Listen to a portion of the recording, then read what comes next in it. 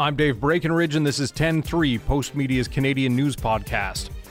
When people think about sports and Alberta, there are two things that immediately come to mind: the Oilers dynasty of the 1980s and Calgary's appearance on the world stage as host of the 1988 Olympic Winter Games. While it remains to be seen whether Oilers fans will get a repeat of past glory, it's a likely possibility that Calgary and surrounding alpine slopes will once again host the best athletes on the snow. But it's not without controversy. We look at the debate that has a bid for the Games on thin ice. It's Thursday, September 27th. Megan Potkins is the City Hall reporter for the Calgary Herald and Calgary Sun. So, Megan, it wasn't that long ago that Canadians were basking in the image of John Montgomery chugging beers while walking through the streets, or relishing in the Iginla to Crosby pass for the golden goal. What is the driving force of wanting to strap on the Olympic skates again so soon? I can't speak for the where the national feeling lies on this, but certainly locally, I think they watched Vancouver enviously and thought, that was a wonderful games. We could do that. We could definitely do that again. We did it before. We can do it again, and we can do it better, maybe even. There certainly is a desire in Calgary to revisit the glories past, and also to use it as a chance to refurbish some of our Olympic legacy infrastructure, to bring it back into, buff it up, shine it up again. And Calgary also sees itself increasingly, I think, there is a kind of a winter sport sector industry, and there's lots of Olympic athletes that live here year round and train here, and the city is interested in capitalizing on that, on being known as a winter sports sector, a place that not just as an Olympic venue, but hosting World Cups, which we've done hundreds of World Cup tournaments and sports here, and there's this strong desire to keep that going. I think internationally too, there's a sense that it was time to bring the Olympics, the Winter Olympics, back to North America. After hosts in Europe and Asia had a kick at the can, there's a strong desire to bring it back, I think, for 2026 to a North American audience. Now, you also mentioned Olympic sports infrastructure, but an Olympic bid would also come with a lot of other added benefits for a city in terms of regularly used infrastructure, right? I think there's some of the yes side is suggesting that Calgary would get spruced up all over the place if they host the games. Yeah, I mean, yes, certainly there is an argument being made for all kinds of spin-off benefits in infrastructure upgrades, really basic infrastructure upgrades. Because one of the things about this bid, and it's either, depending on what side you fall down on, it's either a virtue of this thing or it's a detractor, is that it's a fairly conservative bid. There's not a lot of goodies on offer here. There's not a lot of shiny baubles in this mix. There's basically upgrades to existing Winter Olympic infrastructure, the oval here, the Olympic oval here, some wind sport facilities for skiing might be updated. They're 40 years old. They need those updates. But there's not, say, like a rail link to the airport in there. We're not seeing, there's not a new convention center in this bid. So there's not a ton of things you can point to that would be these kind of big projects, these big sexy projects that sometimes get pinned on to these Olympic bids. But certainly, yeah, the city, I think the people who are advocating for this would say that there's all these spin-off benefits to Calgary that can come out of a bid beyond just sport. Now, despite being kind of a trimmed down bid, this still doesn't come with a small price tag. What's the current official cost that's being thrown around here? Something like $5 billion? Yeah, 5.2. That's what they are projecting. And the bid committee behind it will tell you it's not $5.2 billion, it's $3 billion. And that's because $3 billion is how much they want governments and the taxpayer to pony up. They're saying that the rest of that amount, the rest of the way to the 5.2 will be covered in private revenues, that it would come from things like, the IOC publicity, sponsorship, ticketing, domestic sales, merchandising, licensing, all these things would help cover the costs of actually operating the games. But $3 billion is nothing to sniff at, and there certainly is a lot of reticence about spending that kind of money in the kind of economic climate we have right now in the province. Mm-hmm. Now, is that number in dispute? I understand there was a report that suggested that it could be more than the official bid.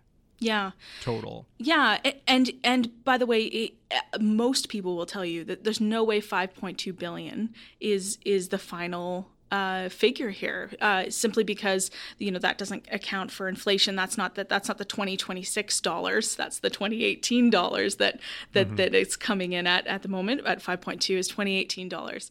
But yes, there was a report leaked earlier this week to media, and it did suggest that there were some additional costs that the city could be on the hook for, to do with the placement of an athletes' village in Victoria Park here in Calgary. It's an area. It's an area where there's some bus barns. It would require remediation of that land. It's city land that would have to be remediated if you pulled the bus barns out of there and plunked an athletes' village down in there. But it's an incredibly contentious report. The city is saying it should never have been leaked. That it describes potential costs, hypothetical costs, if that's where the athletes' village actually goes, and people who are opposed to this bid are saying, what else aren't you telling us? What kind of dollar amount could the city be on the hook for? And if the city is the one who's gonna have to pay it, then those should be lumped in with the bid costs as well. It really depends kind of what lens you're looking at it on, but certainly there's a lot of questions that have been raised as well about the estimates for security. The security estimates for this bid are quite a bit lower than what we saw with Vancouver. They're, I think, just over $600 million. Vancouver's budgeted security bill was $900 million. I think they went over that. And there's a lot of people wondering just how that would be achieved so long after the 2010 games. How could it be cheaper at this by 2026? But the bid corporation says that there's a lot of things that have changed geopolitically. Calgary's a very different case than Vancouver, and that they believe they can bring the games in on with a $600 million security bill. Now, you look at recent Olympic Games, they seem to eat money. I know everyone talks about how Calgary's games back in 1988 broke even, but recent examples have shown that budgets are a tricky thing to stick to, right? Is that one of the main arguments of the no side here? Absolutely. I think it's funny because the proponents of the games will always try to divide the operating budget from the capital budget, i.e., what it takes to actually run the games does often break even in terms of revenue. Where the budgets go big is often on the capital side. These are all the things that get added on, including like a rail project or a new convention center or maybe a new arena. Those are the things that can kind of really blow your budget, and the no side is accurate in that almost all of these games do go over budget. But the yes guys are right when they say that at least on the operating side, games do tend to break even, or they have in recent history, including Vancouver. Where did things get so contentious here with this? Like, is it over the secrecy? Is it over the bid in general? It just seems like I've never heard such controversy around bidding on an event like this. Yeah, that's a good question. And I think that it has been fraught since the beginning. In the beginning, it was who's pushing for this? Who wants this? And there was a lot of confusion about that. There's a mythology around the 88 games that it was this groundswell. It was community boosters. Not a lot of people saw that this time. I think there was a sense that maybe there was political interest in it, there was corporate interest in it, but maybe not broad interest amongst Calgarians for bringing the games back. That's a perception. I mean, we genuinely won't know if that's true or not till we see the results of the plebiscite, but that was a perception that this was driven by interested groups.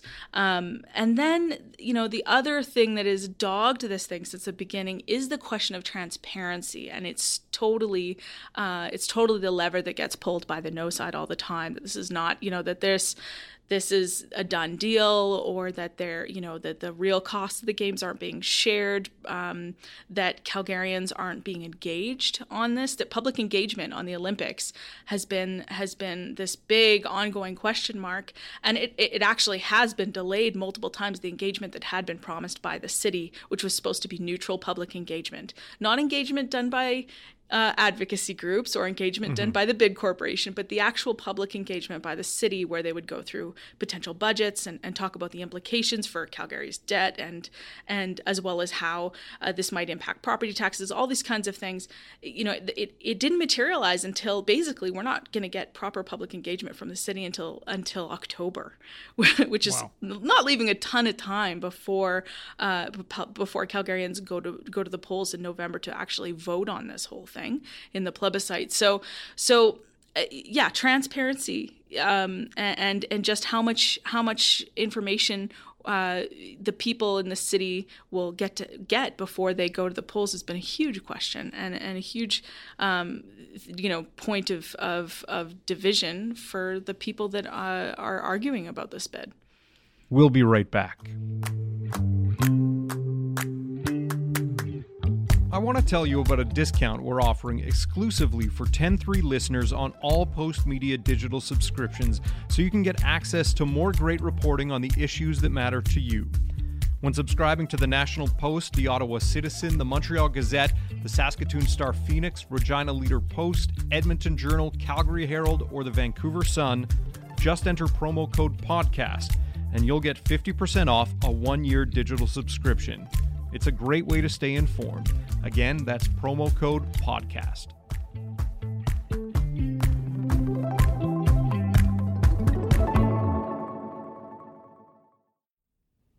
Now, one of the things that, from following Calgary politics from afar, one of the things that I've noticed about City Hall is that transparency is one of the biggest knocks against them. As someone who covers municipal politics day in and day out, has that reputation tainted how people are seeing City Council deal with the bid process? Oh, I think certainly.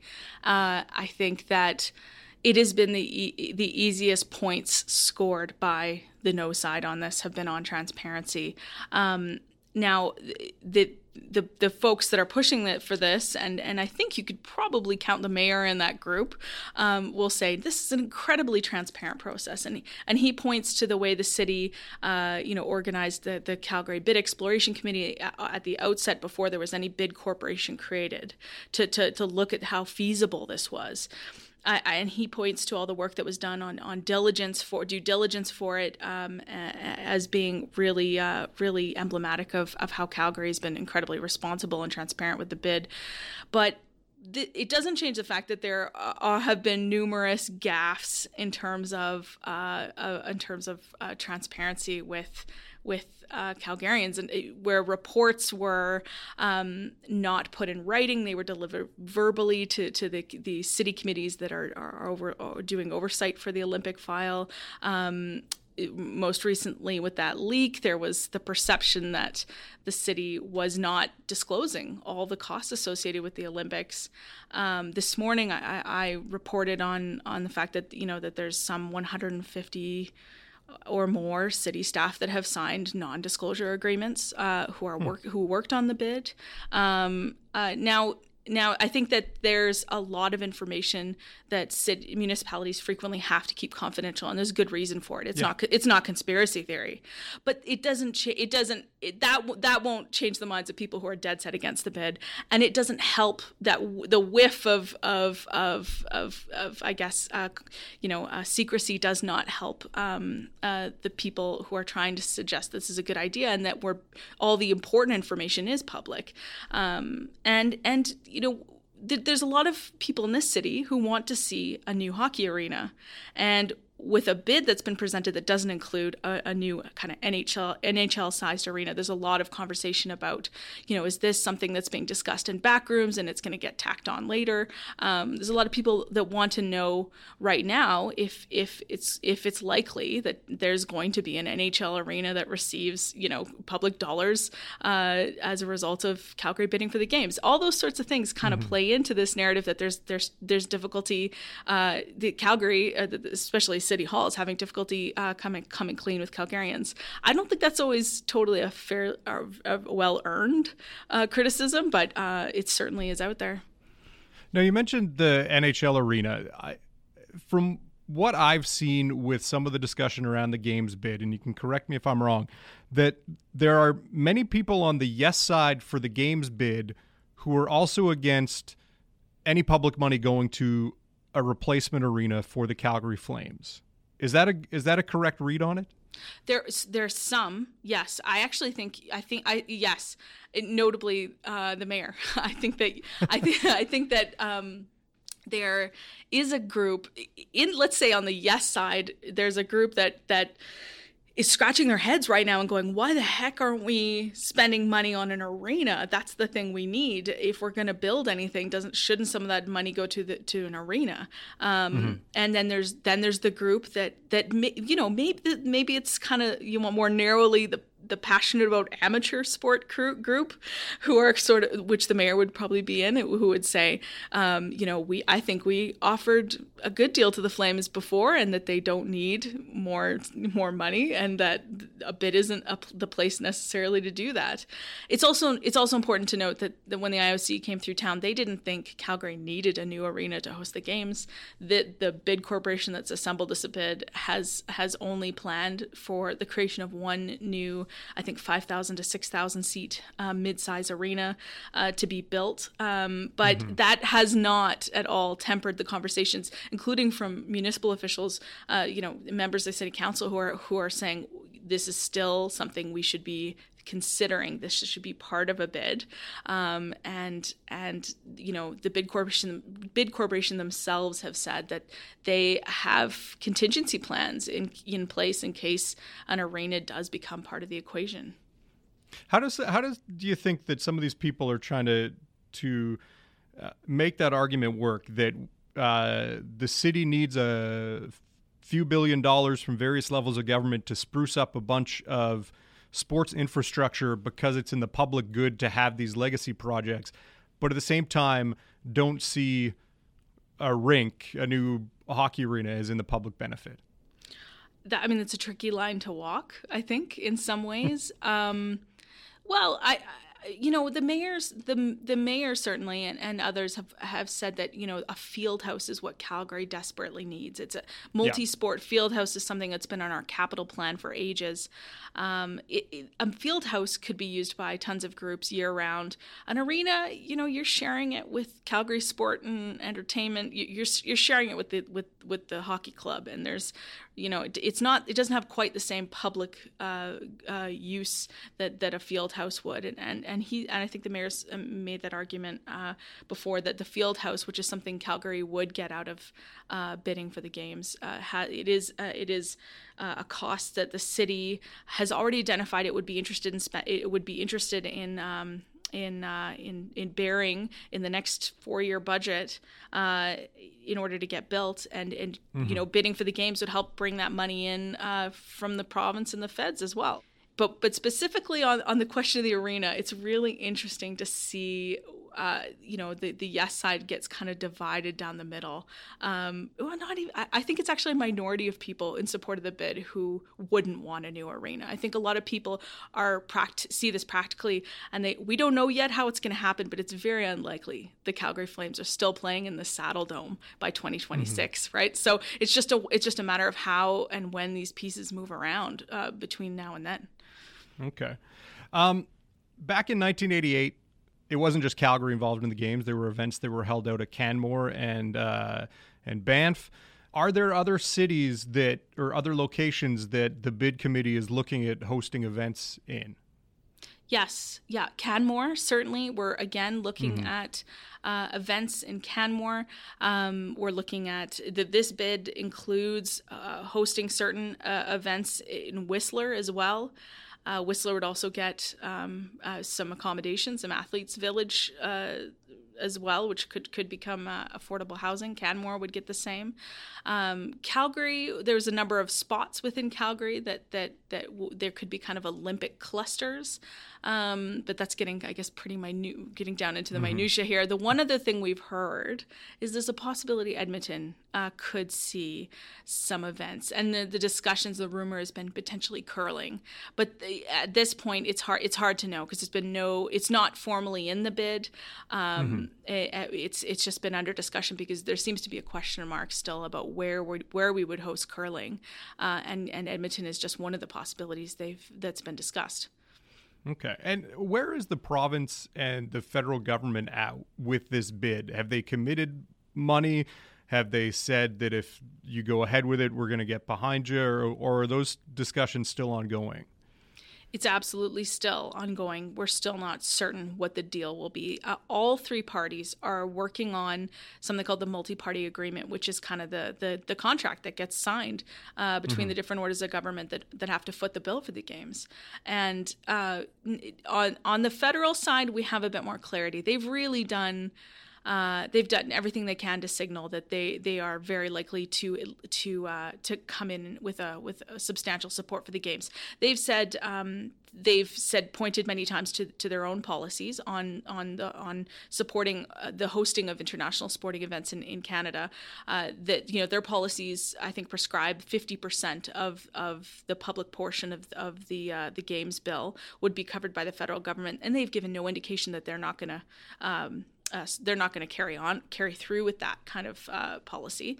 The big question mark here really is the province, because if the federal government comes in with $1.5 billion, that leaves another $1.5 billion that have to be divided between the province and the city, and we still don't know how that would be divided, or how willing the province is to take on obviously the lion's share of that amount.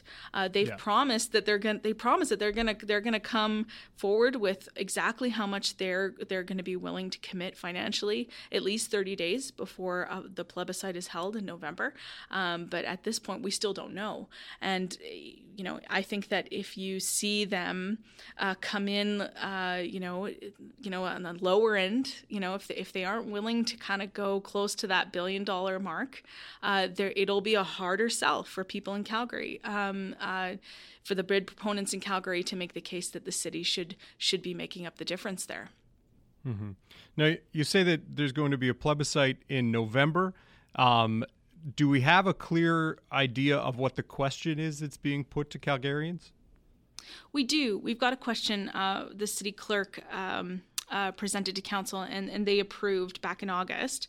Are you for or are you against Calgary hosting the 2026 Olympic and Paralympic Winter Games? And then, Calgarians will just mark an X either next to I am for or I am against.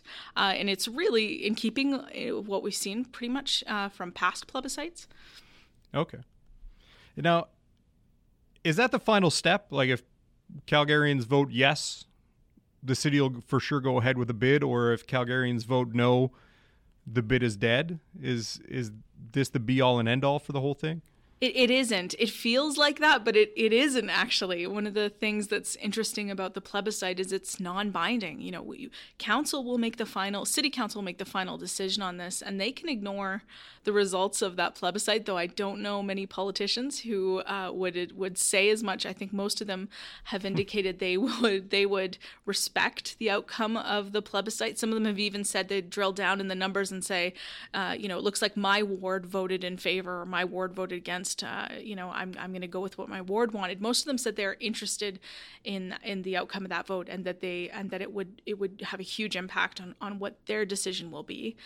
We do know there's a chance, though, that until we know what the multi-party agreement is, how much the province is willing to come through with, there's a chance that the city administration itself will recommend against bidding for the games if the deal that they reach with the province isn't attractive attractive enough, or if it doesn't, if there's not enough money coming from the province and the feds, they may suggest that the city cease proceeding down the path of the bid. But there's definitely a lot of discussion that's going to come after that plebiscite.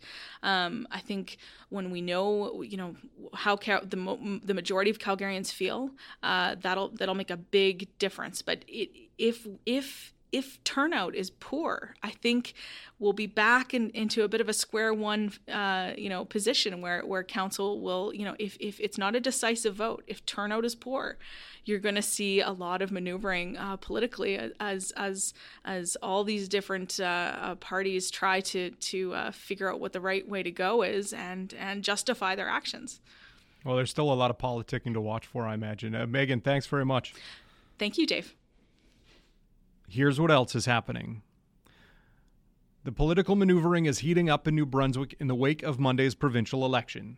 The vote, which saw Liberal Premier Brian Gallant's party win fewer seats than the opposition PCs, has resulted in a minority government. The province's lieutenant governor has granted Gallant's party first crack at forming government, which gives either the left-leaning Green Party or right-of-centre People's Alliance the chance to play kingmaker. Gallant has said he's not interested in working with the Populist People Alliance, which leader Chris Austin says is unfortunate because with a minority government, quote, we understand that the people of New Brunswick have given all of us a mandate to work together. 10-3 is produced by Carson Jarama and Carrie Ann Sproul. I'm Dave Breckenridge. Thanks for listening.